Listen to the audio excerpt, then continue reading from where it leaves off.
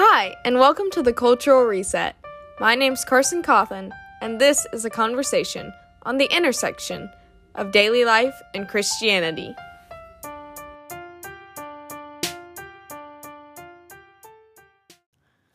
Hi, and welcome back to the Cultural Reset.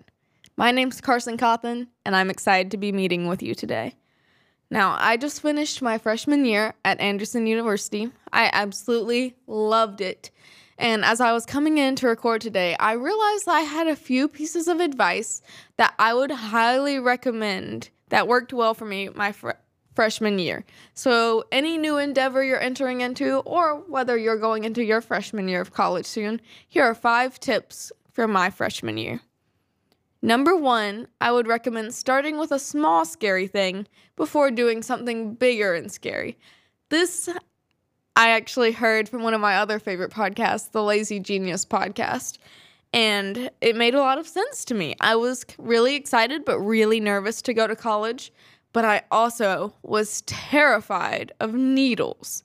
And I just realized, well, I can face my fear of needles, and that will make me feel a little bit braver going into college. And so, friends, the week before I moved into Anderson University, I got a nose ring, and I was terrified.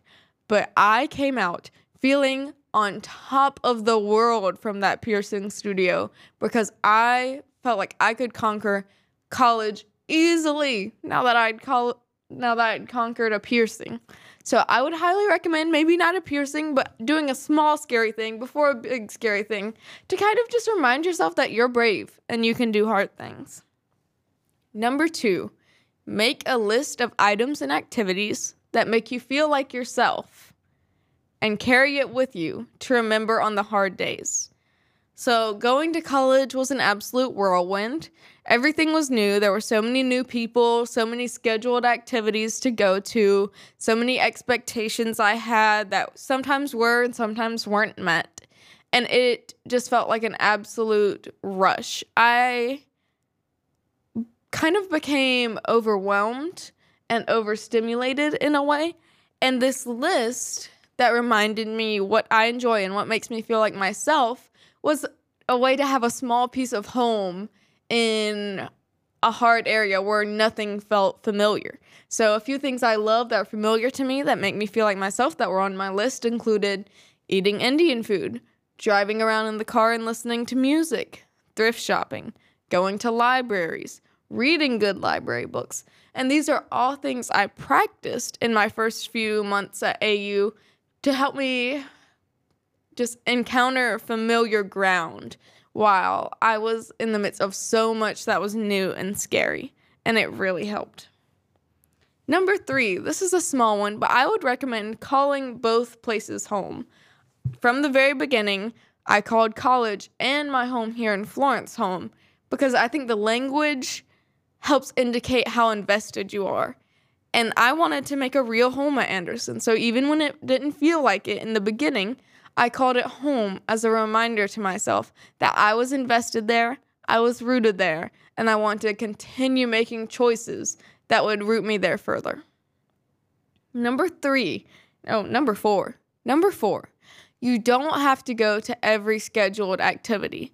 Especially as an introvert, I found that I needed extra time to recharge when I was encountering so much new every day.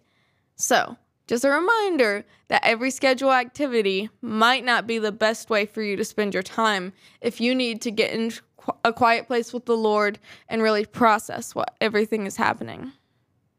And number 5, individual connections will outlast big group friendships. I would strongly encourage prioritizing one-on-one friendships, especially in the first months of college. What happens is people get into these big groups of people they just met, and those groups will change rapidly.